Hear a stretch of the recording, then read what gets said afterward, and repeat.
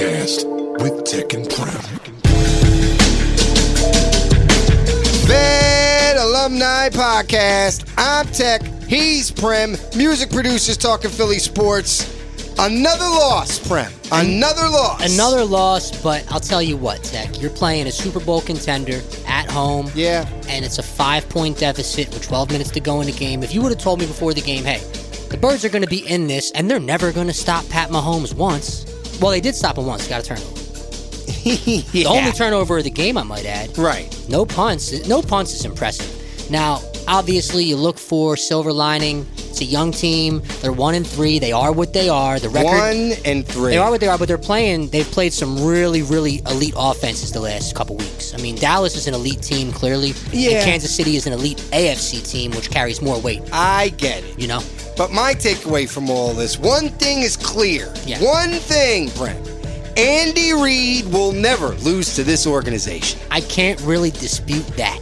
Unbelievable. He's phenomenal, man. Well, he's Big Red. First coach in NFL history with 100 victories with 2 different franchises. You gotta love that. That is just crazy. And then his post-game was just good times yours. He's just amazing. It's just fantastic. There's a lot to unpack with the Birds, and believe me, we'll tackle it all on Wednesday afternoon quarterback.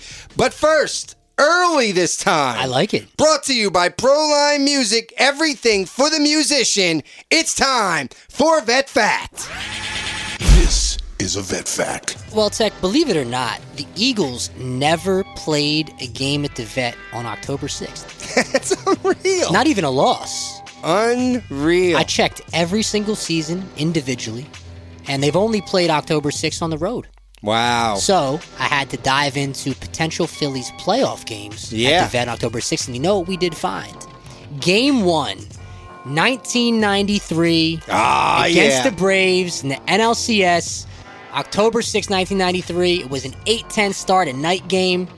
62,012 fans packed the Vet to watch the Phils walk off in the bottom of the 10th by a score of 4-3. Kim Batiste with the game-winning double. The late, great Kim Batiste. R.I.P., man. Driving in the Crucker for the W. Mitch Williams gets the W. Yeah. But even though Kurt Schilling is a little off his rocker, the man went for 10 Ks, over 8 innings pitched, only allowing 2 runs with 2 walks. He was just dominant that year. He was dominant. You know, the whole lineup pitched in. That's my favorite Phillies team. Me too, man. Dykstra had a hit. Mariano Duncan got on base. Dave Hollins had a hit. Dalton went 0 for 3, but Pete Incaviglia went 2 for 4. Wes Chamberlain 2 for 3. It was a true team effort by that team of misfits that came so close to forcing Game 7 in that World Series. Yeah. We all know what we feel when we watch that Game 6 highlight in Toronto. Joe Carter. It's the most depressing moment in Philadelphia sports history, at least in my lifetime, in our lifetime. It has to be. Has to be. A walk-off loss to lose the World Series. I mean, you lost the 2005 Super Bowl to the Patriots by 3 points. That was close, but it was different because that was a 10-point game late. They were trailing. Right. But, so October 6, 1993, Phillies walk off over the Braves 4-3, setting it up for a Game 6 win to clinch the National League pennant. That's your Vet Fact. There it is. The Sixers, okay? They started their preseason Monday night, and boy, they looked bad, okay? Listen, we all know about the Ben Simmons saga by now. It's Miss Bina Simmons now, by the way. Oh, is that it now? I decided, yeah. Okay, all right. Well, there it is. I gotta tell you, Prem, this team is delusional. If they think they're still contenders without Ben Simmons or a suitable Ben Simmons replacement. It all hinges on one man overperforming, and his name is Tyrese Maxey. If he overperforms this year, then you will be the 4 seed. I love Maxey, right? But there's a huge drop-off from what they were with Ben to what they appear to be now. And look, Ben is a bitch-ass dude, and he may not shoot, right? Yeah. We know that. Yeah. But he does everything else at an all-star level. He does. 6'10". He does. He's phenomenal defensively. Rebounds, passing game is up there with the best of them. He's 6'10", so you instantly get smaller, You know what I mean? This is true. You get smaller, a little faster, though. I mean, Maxey's a little quicker. Yeah, but you can't just plug and play without adequately replacing. No, he's a Ben Simmons. defensive player of the year candidate, perennial all-star. As much as we're mad at Ben for basically being a child right now, Yeah. you can't deny what he does on the floor to open things up. Now, Yeah. I will say Maxey's ability to shoot the ball will force defenders to step up to that three-point line way more than they had to with Ben. I agree with which that. is going to open that post up for Joel. But you're losing size, you're losing... You're just losing defensive presence. Yeah, on the court. I know. You have multiple teams now that are clearly ahead of the Sixers. I mean, regardless, it's kind of a moot point because Brooklyn's representing the East in the finals. Right. Barring a lot of injuries, but even if they are injured and don't get the 1 seed, if those guys are healthy but come playoff time and they got the 4 or the 5 because they were missing some of it, doesn't matter. No. They're going to the finals. I mean, I'm going to venture to say that Brooklyn's going to hoist the trophy this year. They blew their window. They blew the window, and they are certainly not a contender anymore, at least at the same level they were. And I put the blame squarely on Daryl Morey. I knew you were going there. He overplayed his hand, and he botched this entire situation. Yeah, now there's a scenario where if you're a GM of a team that the Sixers are, quote, trying to trade Ben to. Yeah. As that opposing GM, that the Sixers have zero leverage in the trade because we have to get rid of him. No choice. It's not a situation where, you know what? We're only going to move this guy if the deal is commensurate value-wise. Yeah. It's a situation where he can never step foot on the Wells Fargo floor in a Sixers uniform again. No, he can never enter the center again. The fans will, it will be absolute pandemonium and mayhem when they're down, say, 10 late, and Ben has the ball, and he passes up an easy basket, or even better, he misses a couple free throws. Oh. Can you imagine? That's why he's not going to be here. That's why he's refusing to play. He can't take the fans. He can't take it here. He's not built anymore. for this city. No. He's built for a city that is like basketball and sports in general is like secondary.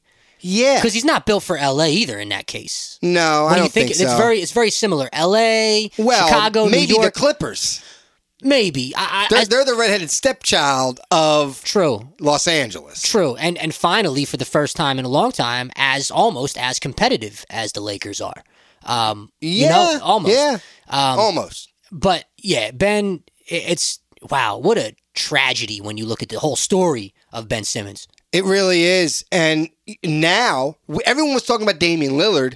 Now, we're going to have to come to a reality here. You want McCollum, right? You think that's reasonable now? Well, now I didn't. Right. I did not want C.J. McCollum. You said Buddy Hield. Now I would take C.J. McCollum and some draft picks. I would take Buddy Hield and some draft picks. I would take D'Angelo Russell and some draft picks. I might even consider taking John Wall and some picks. And guess what? John Wall's hurt every year. He's washed. He never plays. Out of those players, I would say in this system, after what I've seen in his career from D'Angelo Russell, in the right scenario with a guy like Joel Embiid, I think D'Angelo Russell would be a very nice addition to this team with what they have. I'd take him. I brought it up before. Remember, I brought it up on this show. I forget who we had on that I posed the question to, and they were like, well, no, I wouldn't take that deal. It's like, well, now would you? Have no choice. You have no choice. Because what are you going to do? You're just going to take the L and this guy sits all year? And see, here's the thing about if they're finding him and he's losing his money.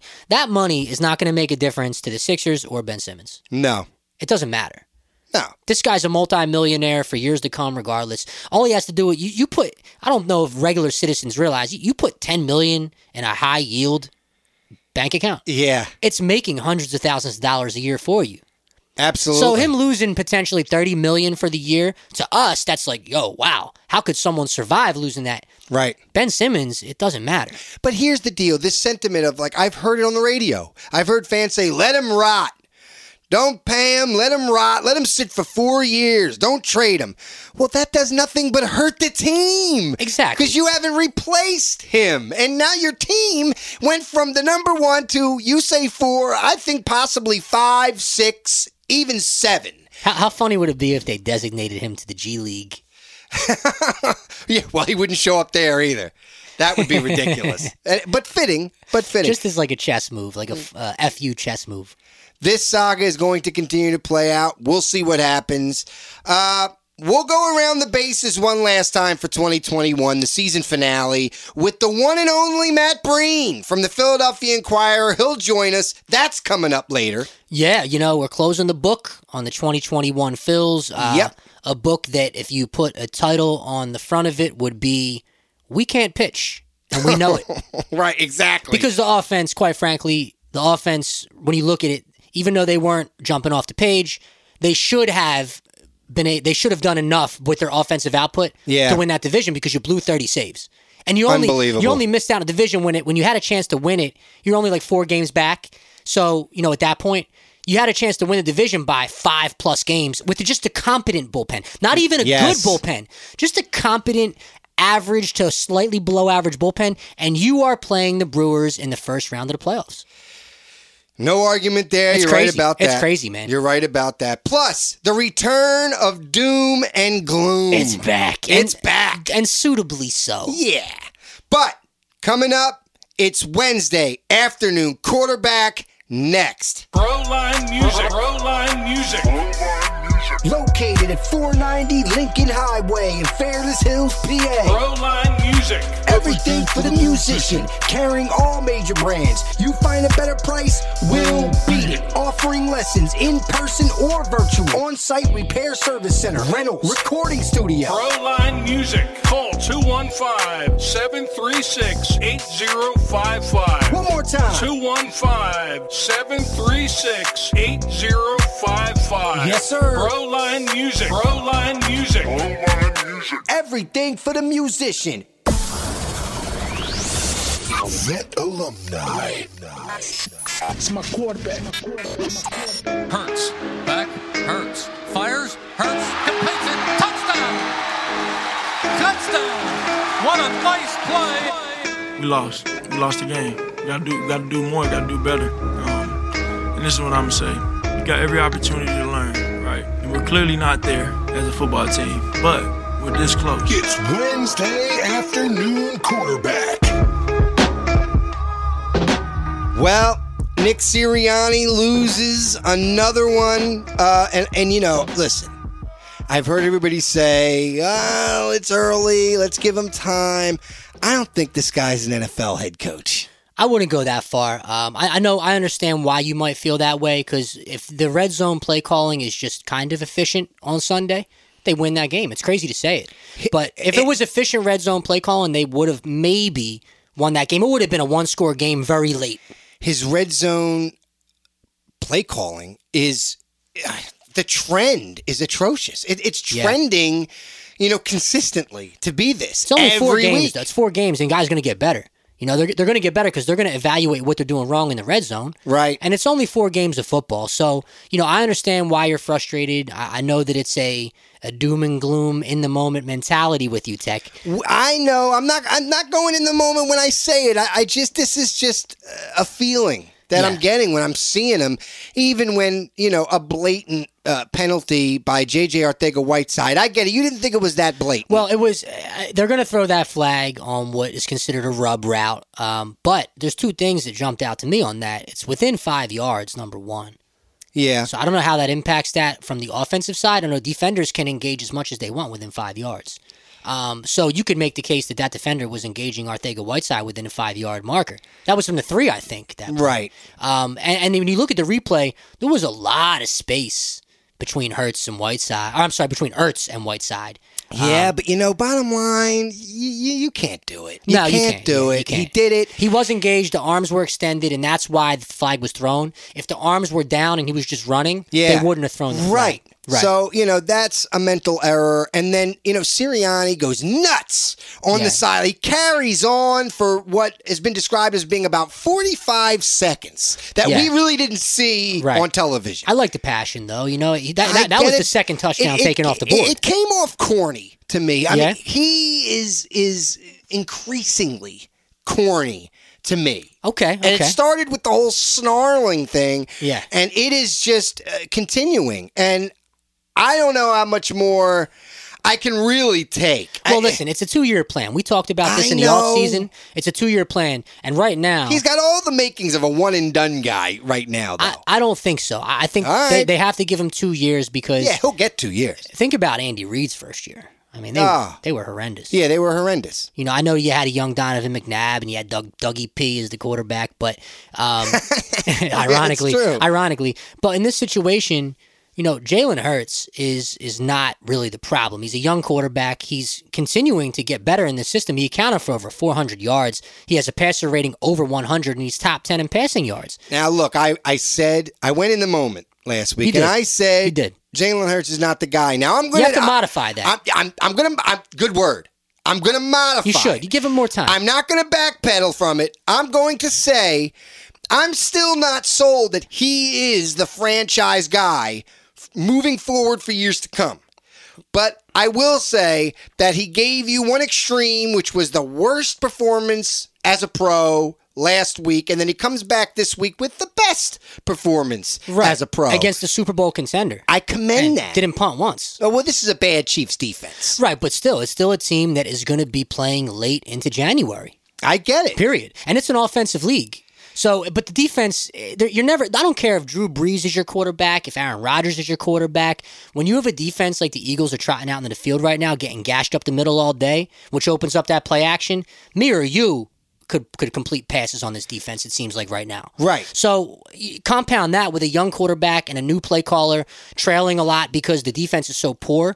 Well, that's it's what not I'm a getting recipe at. for winning. Jalen Hurts is not the problem. Okay. He's not. I'm happy to hear you say that. He isn't the problem. He's not. Right now, today, on this show, this week, he is not the problem. No, the scheming in the red zone and the defense are the problems. The worst defense I think I've ever seen.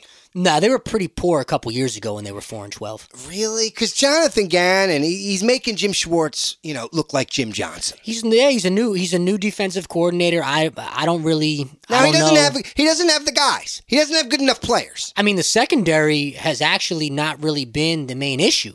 The secondary has been the least of their problems. It's been right. It's the line, yes, and the linebackers. I mean, Fletcher Cox. Talk about a step back. Oh. I would make a case for. And this is going to come off to rough to some fans, but I would make a case for packaging Ertz and Cox to a contender at the deadline and getting even more draft capital because then you just give Goddard those Ertz routes. Yeah, because Cox is cooked, and he's you have to trade him while he still has some value, and that'll free up a lot of cap space, and it might really hurt the heart of the Eagles locker room. But in a transition year like this, the heart is going to be repaired, per se. I hear you. You know what I mean? Like, you have to... I'm sure Howie is thinking about this. He has to be. You can get a lot of money off your books, and you can send him to a good team, like a really good team, like a Buffalo or Baltimore. A team like that. And you're going to get a high second-round pick back for Fletch. And if you package him with Ertz, you might even get a young player and a second-round back as well. So, I don't know. I mean, there's some things there they could look at doing, but you have to remember, too, Tek, the middle of this schedule gets nice and light. You get the Giants, the Jets, a bye, and I think Washington off of the bye or something like that. And then the end of the schedule is even nicer. But I'll tell you, Washington with Taylor Heineke, I said it weeks ago when we were in the studio at Barchard and Quinn, that kid's an NFL quarterback. By the time we get there, though, they'll be 1-6. Maybe. I think 2-5 I think they're going to beat Carolina. I think Carolina's a good team, and I think Sam Darnold has been overachieving a bit, but I think they're going to beat Carolina. I think that Jalen Hurts is going to go out there and ball out against the Panthers. I think Fletcher Cox is cooked, and speaking of cooked players, Ryan Kerrigan is completely washed and really should be cut. We were on with Chips and Dish last night, or 2 nights ago. Great show from All About the Birds at AAT Birds on Twitter. And he said the same thing. He said, mine and your stat line is the same as Ryan Kerrigan. Right. All these snaps he's got, and he's got no stat line. It's just remarkable. I mean, not even one tackle. No, he's completely washed. Yeah. It was a waste of a pickup, and he should be cut. It was in the really same. I see what Howie was trying to do. He was trying to go in the same thought process as Chris Long. that signing. You know, spot rusher. I get it. Yeah, I get it. He's trying to recreate, and that doesn't work in football. No. They have no linebackers to speak of. All are inadequate. Yeah, Davion Taylor, he's been hurt, so I want to see him. We haven't really seen him at all.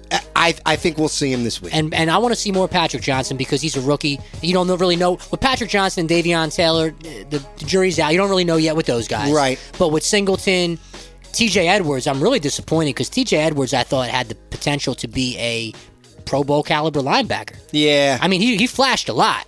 He did. He's just not. They're not. The problem is positioning. These guys, the football IQ, I don't really feel like it's where it needs to be with just knowing where to be. When you're a linebacker, that's the most crucial part of the defense when playing against play-action pass. Right. And all these teams crush us with play-action. Absolutely crush us. Because the linebackers don't really know where to be. And then it affects the secondary. And Eric Wilson is atrocious. I mean, that was a nice interception on Sunday. Yeah, I mean, the only it fell in his lap. The only time that either of those offenses didn't score was the Eric Wilson interception. Or rather, before the half, we didn't score. But why is he one-on-one with Tyreek Hill in the red zone? Because the scheme was wrong. It's just unbelievable. Yeah, the scheme was wrong. And then Jonathan Gannon comes out yesterday and says, we don't have a dime package. We don't have that. Yeah, why would you disclose that? I'm sure why they have. Would you say it? I'm sure they have a quarter package, though, and the quarter is very similar to the dime. I get when it. When it comes to the formations and the subs.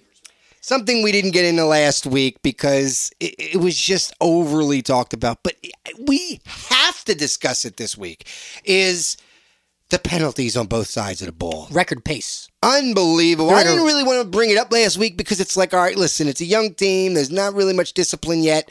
But then we see again, costly penalties that really kill situations. 21 points taken off the board. Unreal. In a game you lost by 12. And not only that, it's about the timeliness of those touchdowns. When it's 28-23 and Pat Mahomes gets the ball back, realistically, that score very easily could have been 31-28 Birds at that point. Right. Very easily. And then you're at home and the crowd's crazy because you're up 3. Or maybe they still go down and punch it and go up 35-31. But you know what?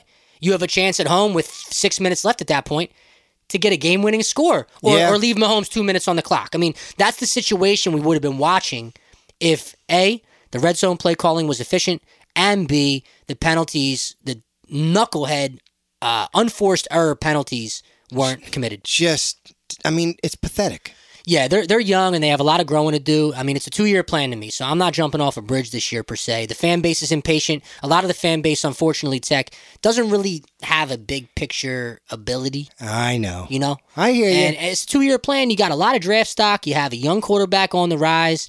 You need to stack that defense with high draft capital, and you obviously need to get your offensive line back. All right, but, when it's all said and done, the offensive line with Jack Driscoll, Landon Dickerson, and Nate Herbig, they really did a good job. I was impressed. I mean, they didn't do bad. To move the ball like they did, and I will say this about Sirianni. His game plan out the gate with the Chiefs was correct. They were moving the ball consistently. Yeah.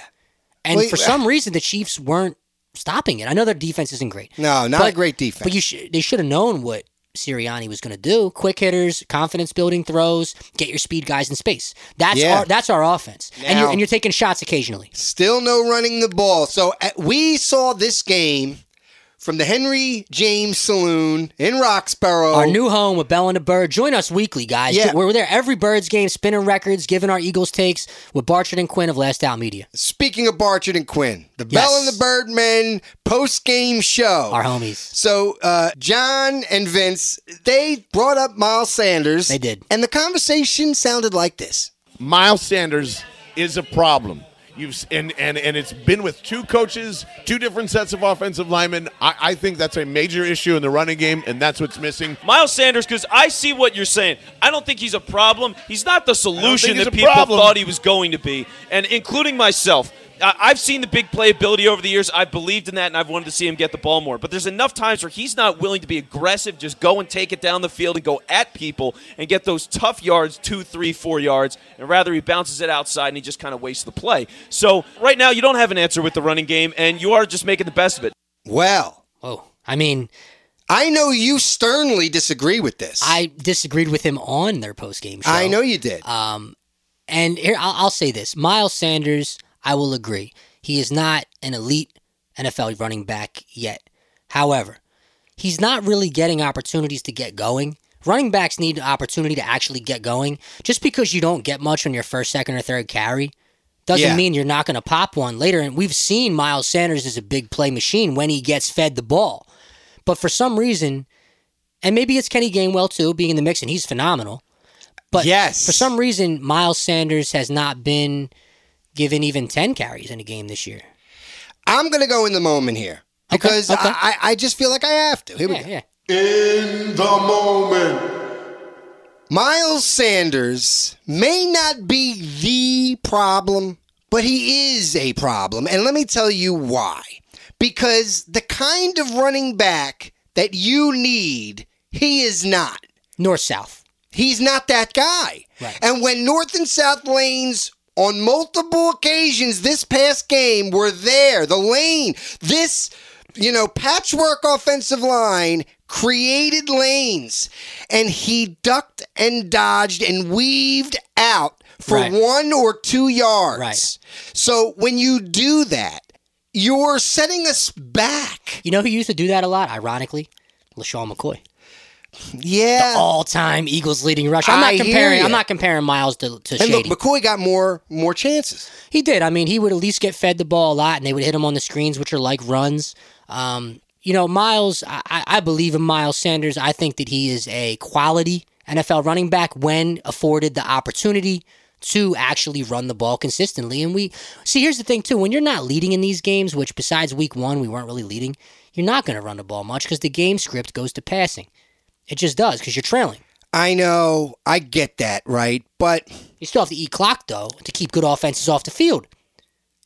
You're only going to beat a Pat Mahomes or a Dak Prescott or an Aaron Rodgers if you're chewing up 7-8 minute drives. I think he abandons the run. He does. Because he sees Miles Sanders on the attempts that he does get not come up with the yardage he should be getting. He should be coming up with some better runs. He's not, like Vince said, he's not fighting for those tough yards that are there to be gotten. Instead, he's bouncing to the outside and only getting 1 or 2 yards, which blows up the play and kills drives. Yeah, but you know that since the beginning of his rookie year, Tek, with running backs with a minimum of 200 attempts, he's top 5 in yards per carry. I know. I mean, the guy is... I get the numbers. This is one of those instances where I know the numbers say otherwise. Yards per carry are there, man. But I'm seeing with my own eyes that even with a patchwork O-line, lanes are there, and he's not taking them. He's opting to just blow the play up and only settle for a yard or 2. This is where I wish we still had Deuce coaching the running backs. Right. I'm going to say something else.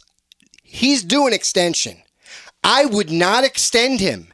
And that's why at the trade deadline, he is the guy I'm shopping. And because I got news for you. I can't extend him knowing that he's not the back I need when Gainwell is similar to his style. And quite frankly, he does more. He's younger. He's better. He's cheaper. And you still have Boston Scott, too. I mean, if the deal was right, and you're going to get some draft capital or like other young players back at positions of need, then you can roll with Gainwell and Boston Scott. Boston Scott is very underrated, and he's a north-south guy when it's there. When it's there, Boston Scott's going. And he squats 895,000 pounds. Look at that dude's legs. So I hear you. I mean, I'm open to moving guys like Fletch, Ertz, and Miles if the deal is right, because as a legitimate GM, you have to be open to it. And that's why Sanders really isn't getting the carries, too. You got to figure Sirianni, he's not his kind of back. And, I see, hey, look, Vince Quinn is lobbying, even in his Twitter handle, to get Marlon Mack. Because Marlon Mack is probably more of the style of back that Sirianni needs to complement a Kenny Gainwell or Boston Scott. I like Mack, but he's an injury guy, man. Well, then activate Jordan Howard. Where is Jordan Howard in all this? Yeah, I don't know. He's buried on the practice squad? He's better than that. He's sitting home eating buffalo He's wings. the kind of back you need for those tough runs up the middle to get that 5, 6, 7 yards to get that first down. Or better yet, you're first and goal from the 3, and you're throwing swing passes. Run it behind your center. Yeah. Absolutely. On first and goal from the 3, why are you dropping back?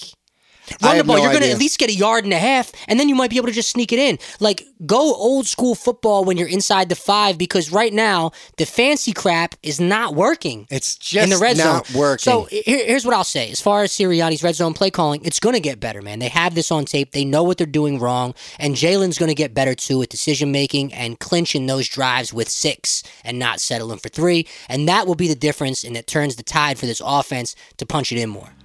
Yeah, I mean, there's nothing more frustrating than seeing these short yardage situations or goal line situations, red zone situations, and Hurts isn't coming out of the shotgun. Now, they moved it with ease in between the 20s, man.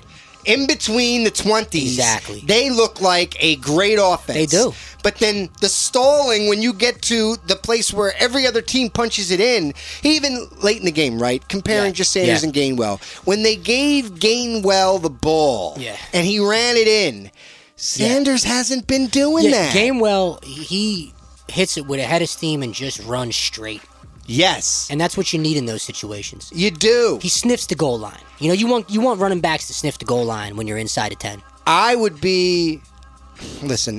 would settle for seeing Jordan Howard, Kenny Gainwell, and Boston Scott. I would too if the package is right. Now I'm not saying get rid of Miles Sanders because I'm not on that train. I'm still in the Miles could still be a guy train. I just wouldn't extend him. He's doing extension. I wouldn't do it. I just would. Now that I got Gainwell and I see what Miles' shortcomings are, I wouldn't do it. It's fair. I mean, a team like say. Trying to think of a team that could use a running back like that. A lot of teams. Yeah, a lot of teams could use a scat back like Miles, kind of. He's not really a scat back, though, because he has run hard with vision. I mean, he's busted some big ones to the house, and he's always in that next-gen conversation, which I'll get to in Numbers Don't Lie this week. Fantastic. Miles, as always, man, he's on that list. So, I get that. The guy he's a playmaker when given opportunities. All right. It's just disappointment around here. It's okay. Listen, let's look ahead to Carolina. Carolina started strong, 3-0, go to Dallas and get right out the building. They're down 33-14. The final score doesn't really indicate how not close that game was. I think that the Eagles can go into Carolina and do enough versus Sam Darnold. After seeing Dak Prescott and Pat Mahomes, it's a nice downgrade to have to play Sam Darnold. Even though he's having a good year, I think that they can go in there and move the ball well. The Panthers' defense is good. It's not great. It's good. They got torched by Dallas. That is Dallas, though. But I like the Eagles to go into Carolina and win a tight, lower-scoring game, something like along the lines of 24-20, 27-23, something in that range. I believe the Birds are going to steal one because they have to, because they're going to lose to Tampa Bay on Thursday the following week. Yeah.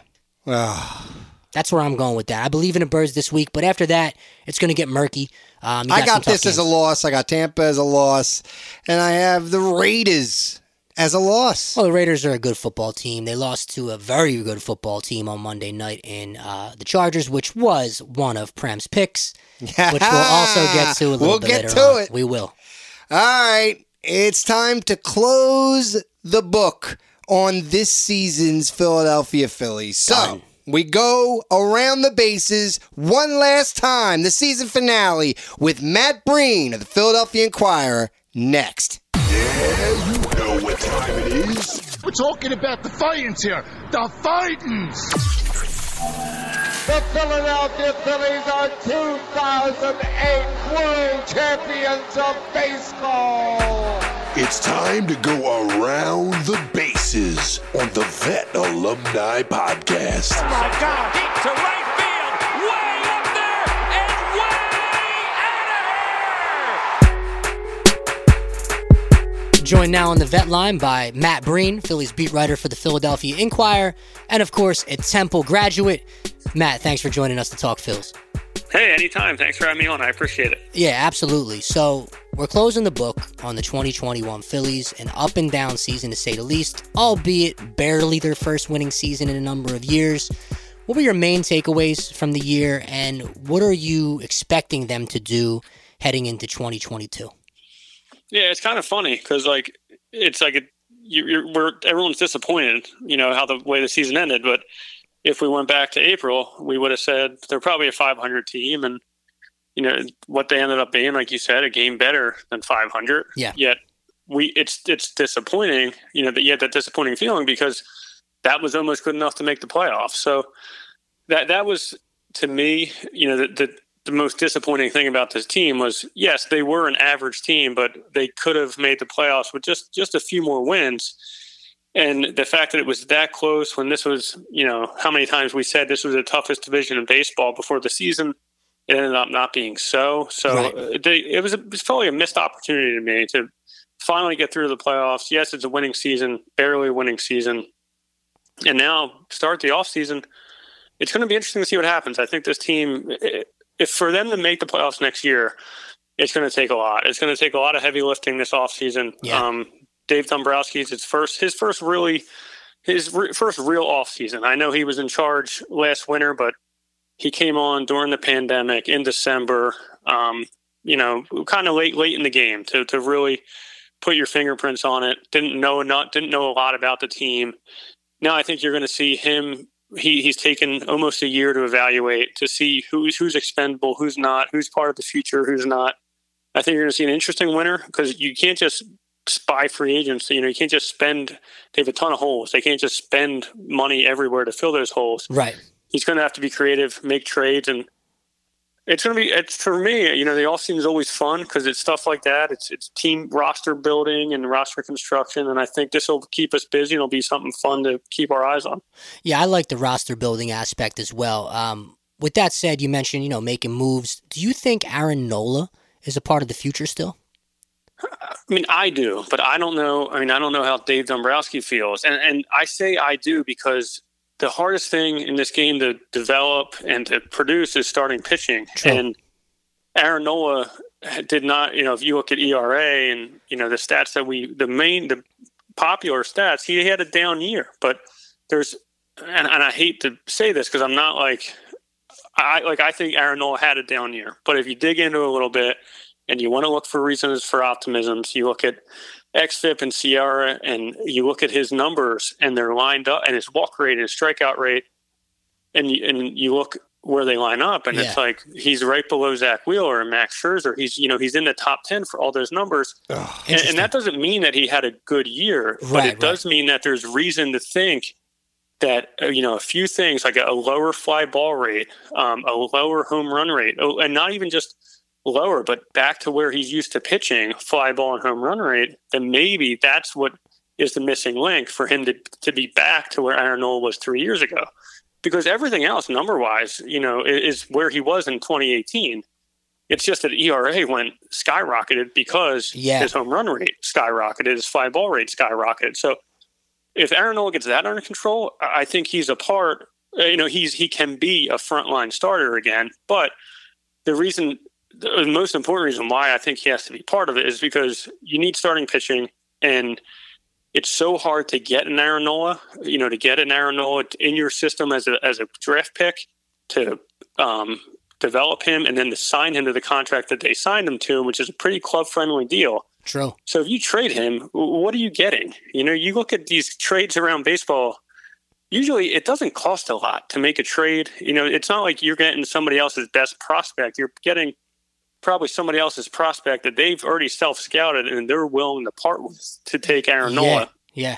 So I think I know Aaron Nola had a frustrating year, but I would ride out the rest of this contract because if it hits, if Aaron Nola goes back to being Aaron Nola again, he's much better than whatever you're going to get in a trade.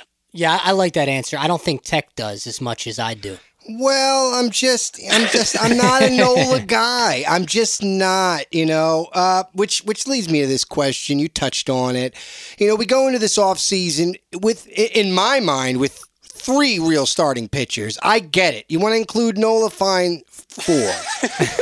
But what's the likelihood of Dombrowski being able to sign, a 5th starter, a real closer, and a setup man in free agency? I think you need a closer. I think that comes from external free agent trade that's acquired. Right. Setup man probably is in the bullpen already. If it's if it's Alvarado or Coonrod or none of those guys do it for me. I like Coonrod though. I like Coonrod. I've seen what they got. I don't know. There's going to be they're not going to just sign one. They're going to sign a couple bullpen arms. So maybe one of those, like when they signed. I mean, not when they acquired Alvarado and Coonrod last winter. It was like, and Archie Bradley. It's like, well, somebody's going to be the closer. Somebody's going to be the setup man, and it all kind of took shape right as the season went on. I think you'll see that. You'll see another, if it's 5 new bullpen arms by the time they get to Clearwater. Mm-hmm. Maybe one of them, I think, which they kind of made the mistake of last winter by not going out and getting a closer. Archie Bradley, obviously was never the closer. Even when he signed, they said, he's not the closer. Right. I think they need to go out and get a guy that as soon as he signs him, there's no debate. It's like, there he is. That's who's going to pitch the 9th inning for the Phillies. And I would sign not only a 5th starter, I would sign a 6th starter. Absolutely, because this bullpen game thing is a joke. Yeah, you can't, when you have a payroll that high and expectations to make the playoffs, you can't be running out a bullpen game every 5th day, especially I know the Dodgers and the Rays do it and the Giants, but they have the arms to do it. That doesn't mean, the Phillies can do it just because the good teams do it. There's a reason they do it. They have success in it. The Phillies weren't ready to do that. They did that because they had no other options, and you can't let that happen. But I would definitely acquire 2 more arms 2 more starting pitching arms because of, Zach Eflin's not going to be ready for opening day when it's probably optimistic to think he misses less than a month of the season, I would think. Yeah. And then, so you need an arm there, but then you need someone else to maybe compete with that pitcher in spring training. He bumps the bullpen because you need more than 5 starters to go through the season. You probably need 6, 7, 8. And I think you can never be too safe. And you just have to make sure those options are better than what you got last year, Matt Moore and Chase Anderson. Yeah. Matt, the young guys, right? The guys who are supposed to be the future of this team, Kingery, Bohm, Hazley, Moniak, all look like failures right now. I mean, Bryce wants homegrown guys who are dogs. They appear to be years away from being able to give him that. When it comes to this farm system, where does this organization go from here? Yeah, that's the main problem. And that's why, like I said, it's going to take heavy lifting because there's not these dogs, waiting in the wings that Bryce Harper's waiting for. Yeah. And the whole point of this rebuild was, it was sold to the fans that, yes, we're going to lose and we're going to have really bad seasons. We might lose 100 games in 15, 16, 17. But we're going to benefit from this because we're going to draft at the top of the draft every year. We're going to have more international money than anybody else to spend. And we're going to have down payroll. So then once we get all of our prospects that we acquire from these down years, we're going to have tons of money to spend and we're going to, sign Bryce Harper. But when we sign Bryce Harper, we're going to have waves of pitching, like Andy McPhail said, and all these prospects ready to join Bryce Harper. And the thing is, it didn't work. The rebuild in that part of the rebuild failed. That the point of a rebuild is to come out with a really healthy farm system. And they didn't. If you look at, top 10 WAR for this season, I think every single guy is either signed as a free agent or was acquired before the rebuild.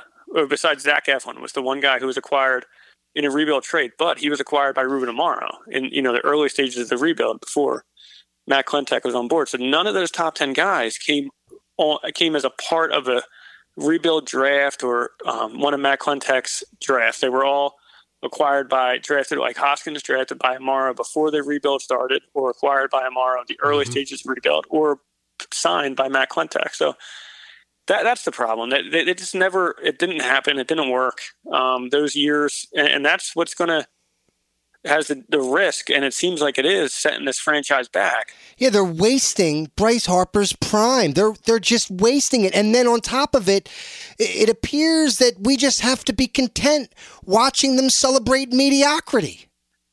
That's what it looks like to me. Yeah, I don't think, nobody I talked to is celebrating 82 wins. Good. I'm glad they're not satisfied. I can't tell from John Middleton. The playoffs, John Middleton hasn't spoken in a year, but I'm sure he's pulling his hair out. They're aware too. They're aware of how barren the farm system is, and this is where you hope Preston Mattingly can. Maybe he's not going to work magic and turn this farm system over, but maybe he can put the finishing touches on some guys that are in AAA right now, and that can at least be complementary pieces next season. Maybe, he can unlock put the right coaches in place to help Alec Boehm get unlocked. We saw what Boehm did in 20. Saw what he did in 2021. Yeah, the jury's still out on Boehm, in my opinion. Yeah. One good year, one Same not with so Scott good Kingery. year. Like I'm not. He's under contract, so he's on the club. Yeah, and I'm not ready to totally give up on the guy. If maybe there's the right coach has to be put in place to get him going, just because you need him. How important he would be if he was a contributor. How important Adam Hazley would be if he was a contributor. That's what they're missing right now. They have the top of the line, the top of the roster is fine. Your top 5 guys are star players, but it's after that is the problem. And probably the best bright spot. Well, obviously Ranger Suarez, but he was here long before the rebuild. But how good he was, but from rebuild guys this year would be Matt Vierling, and how good he looked in September. Yep. But he's probably a 4th or 5th outfielder next year, and in the best case scenario, because you would hope that you would acquire someone to play left field and center field. But Vierling at least looks the part, and he was almost like he wasn't even a guy that was like when they drafted him. He was part of the future. He's a 5th round pick. He's just right. Credit to him for putting himself on that radar and to get into the majors and having an impact and having a role for next year. Yeah, you mentioned young players like you're speaking of. What do you make of Andrew Painter as far as his prospect ranking and what they could get from him down the line? Yeah, you hope that he's a future top of the rotation starter. It's just and so far he's looked fine. He's looked good. His high school numbers were awesome, and his velocity and his height. He has the build to pitch in the top of the rotation, but he's so far away. 18 years old. Yeah.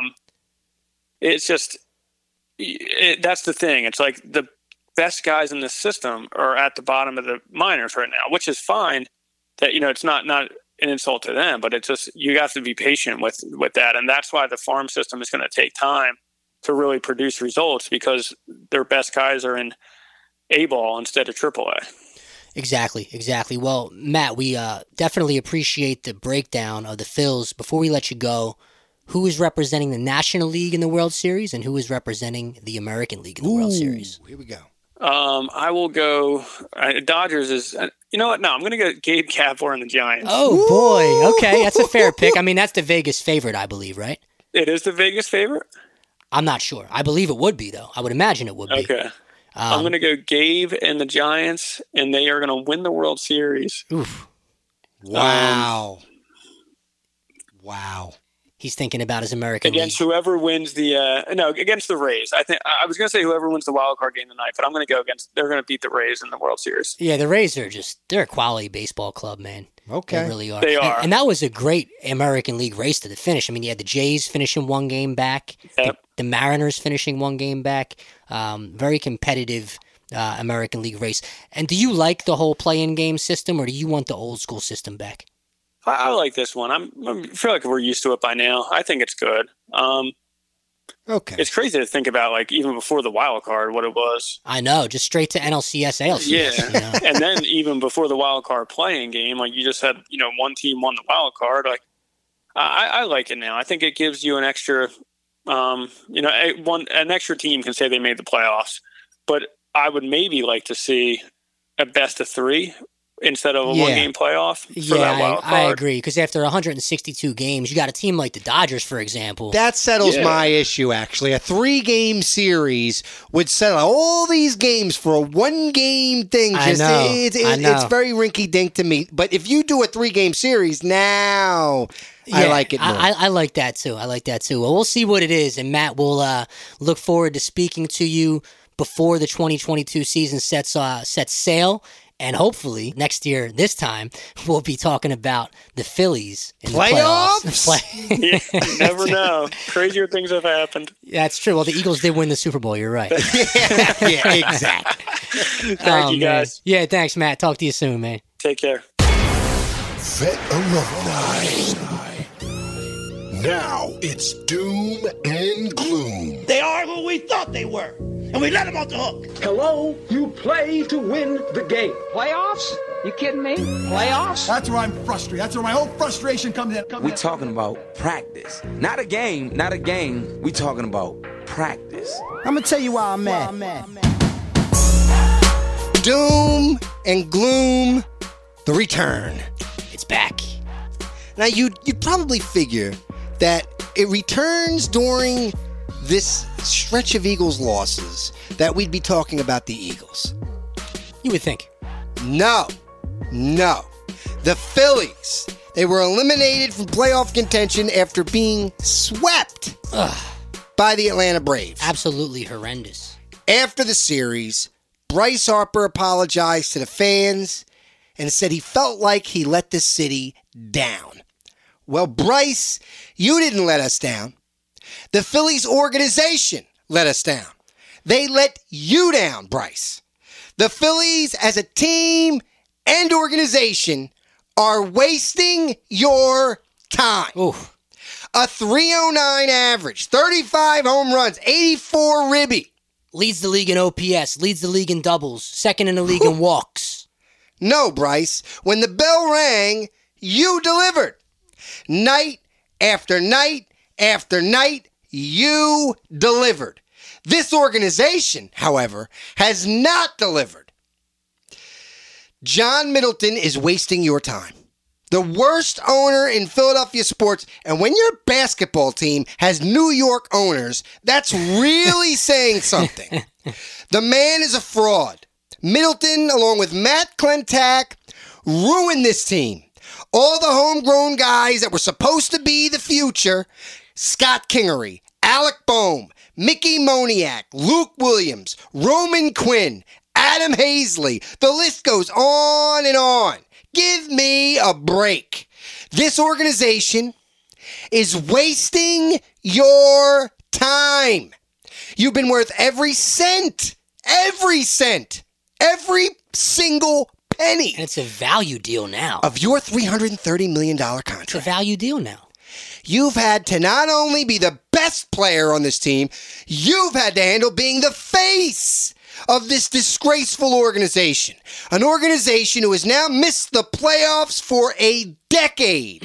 Longest streak in the major leagues. With an owner who has no problem celebrating mediocrity, while we, the fans, are forced to accept it. Day in, day out, you performed at an elite level. This organization is wasting your time. So no, you didn't let us down. Not even close. Bryce Harper, you are the MVP, and this team doesn't deserve you. Wow, well, I agree he's the MVP. I agree that the front office has let the team down and the city down. But, there's a light at the end of the tunnel, Tek. All they have to do is somehow bring in a competent bullpen, and you're in the playoffs. I don't know how they do it. We just talked to Matt Breen.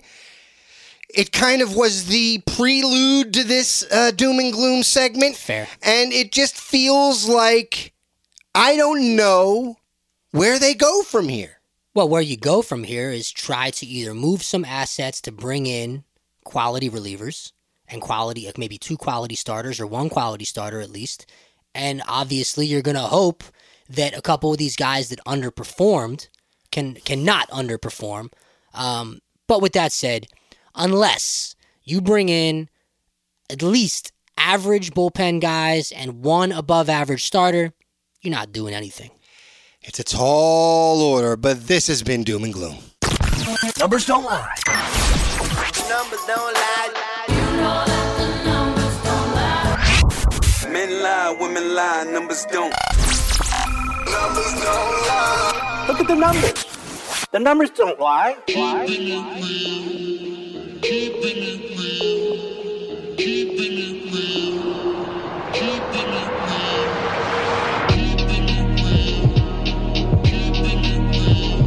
Numbers, they don't lie. Well, Tek, it's the return of our classic Numbers Don't Lie segment, highlighting Birds players on the next-gen stats list across multiple categories, while also highlighting some of the best from around the league. Now, even though I say that the numbers don't lie when it comes to a certain Eagle, I just don't know, but continue. Well, not the first Eagle I'm going to highlight. Okay. I'd like to start by acknowledging Quez Watkins, Ooh. who through 4 weeks of NFL play presently sits at 4th overall on the list of fastest ball carriers. Okay. On his Week 2 91-yard bomb from Jalen Hurts, Quez hit 21.62 miles per hour. Ooh. Number 1 on this list, Henry Ruggs, has a mark of 21.78 miles per hour, only 0.16 higher, which is like nothing. Right. Basically stride for stride. That catch by Ruggs was made on Monday night in the Raider loss to the Chargers, which was predicted on this show, and we'll get to that soon. I can't help myself, Tek. But that Quez Watkins play is also 13th on the longest play list for the entire season, and is 8th overall on the incredible Yak list with 30 yards above expected yardage. Quez is simply a star in the making. Would you agree? Yeah, I do agree with that. Absolutely. He has a nose for the ball and a nose for getting free after catching the ball. He's definitely a guy. Miles Sanders lands on the incredible Yak list as well. Here we go. Over the whole season, though, his Week 1 catch and run in Atlanta for 25 yards gained 23 yards above the expected yardage, and it landed at 18th on the season. Yeah. Not bad. I get it. On to our guy Jalen Hurts, who presently holds the 5th most improbable completion on the season overall. Nice. With his 4th quarter touchdown toss to Greg Ward in Dallas, even though it was essentially meaningless, it had just a 15.1% probability of completion. So a good play is a good play. A good play is a good play. Sam Darnold still tops that list with a 9.1% probability. He still lead the NFL in rushing touchdowns or rushing by a quarterback. Didn't look at that. He's probably top 3 still at least. But his toss to DJ Moore earlier in the season, 9.1% probability is number 1. Wow. So that's all the Eagles on the Next Gen Stats overall list. So here are the Week 4 appearances. Jalen Hurts landed at 18th on the improbable completion list, again with a late 4th quarter touchdown toss to Greg Ward. Even though it didn't impact the game result, it had a 29% probability of being completed. And I'll tell you, Tek, Jalen has made some great throws this season. Is presently 9th in the NFL in passing yards with 1,167, well ahead of Carson Wentz, for the record. No other Eagles landed on any of the Week 4 lists, but here are some notables from around the league. Household name Brandon Zylstra, wide receiver for Carolina, who we'll see this weekend, landed at number 1 on the incredible Yak list with his 55-yard catch from Sam Darnold. It gained 33 yards above the expected yardage. Zylstra is like their 3rd or 4th wide receiver. He's not rostered even on Dynasty fantasy leagues. Wow. But with our secondary, you better believe they're going to take a shot to this kid this week. Uh-huh. They're going to. Yeah, I would. Absolutely. The most remarkable rush was unfortunately turned in by Zeke, who gained 42 yards over expected yardage on his 47-yard rush versus the Panthers. Maybe the Eagles will try to run on Carolina, Tek? Maybe. You would think. We'll see. Lastly, Tek, the fastest sack in the NFL this week was from Seattle's Jordan Brooks, who took down Niners quarterback Jimmy Garoppolo in just 1.9 seconds. Garoppolo's a statue back there. That's also the fastest sack across the NFL this entire season. Wow. Only sack under 2 seconds this entire season. Oh, okay. Tek, numbers don't lie. It's time for Prem's Picks. These games are a blowout, a human lock. You can bet your children's unborn children on these games. Prem's Picks. Well, Tek, I got the spread pick and the money line pick mixed up, leaving me with a split this week, taking my overall mark to 3-3. Okay. Because the Bucs didn't cover the 7, although they beat the Patriots. I had them to cover the 7. And the Chargers did easily cover the 4, winning by 14. I had predicted the Bucs would cover, and the Chargers simply straight up. So tough break, but the weather in New England really hindered that game's result. I think we all know that. So 4 weeks in the books, 3-3 mark. Here are Week 5's locks. Locks. Give me the Steelers to get onto the winning side this week at home versus the Broncos. All right. They're a 1-point home favorite, which is actually a Denver line, but Teddy Bridgewater got his bell rung last week, may not play this Sunday. If he does, he has to face a Steelers team that was embarrassed by a division rival in their last home tilt versus the Bengals, and then promptly handed a loss by the Packers in Green Bay. But Mike Tomlin has never had a losing season as head coach. Right. They play well at home overall under his leadership. I think it may be close, but the Steelers will rise up at home in front of a full crowd and beat a good Broncos team. I think Ben will bounce back. The Broncos are a week 3-1. I mean, their wins are over the Giants, Jags, and Jets. Yes. Losing their only game versus good competition, the Ravens. Exactly. Steelers -1 at Heinz Field. Lock.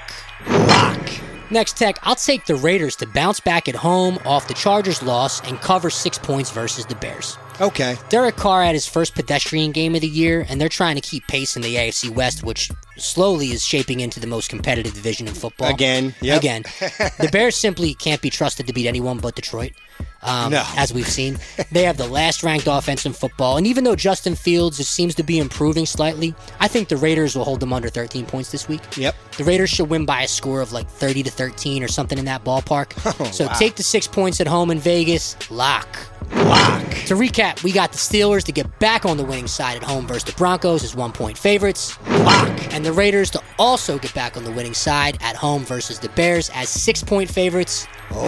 This has been Prem's NFL Picks. See you next week.